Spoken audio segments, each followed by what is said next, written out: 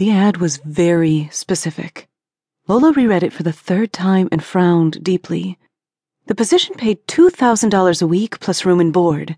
The best part is, it was working and living inside of the Brown Mansion, the most elegant home in the state. She folded the newspaper and took a sip of her coffee and daydreamed what it would be like living there. She would spend her day off swimming and sipping cocktails, throwing parties, and riding in a stretch limo to the mall. She traced the contour of her lips with the tip of the bright lipstick, making sure to show off her pretty smile. The Browns wanted a female maid, 18 years of age, with brown hair and great smile. She knew there would be competition, but she would win this position. She had to.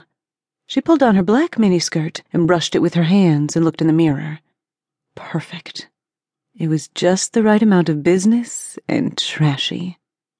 She adjusted herself once more and spun in front of the mirror. She turned her head first to the left, then to the right, admiring her collarbone. Lola always felt that was her best feature. It reassured the world that she was young and petite.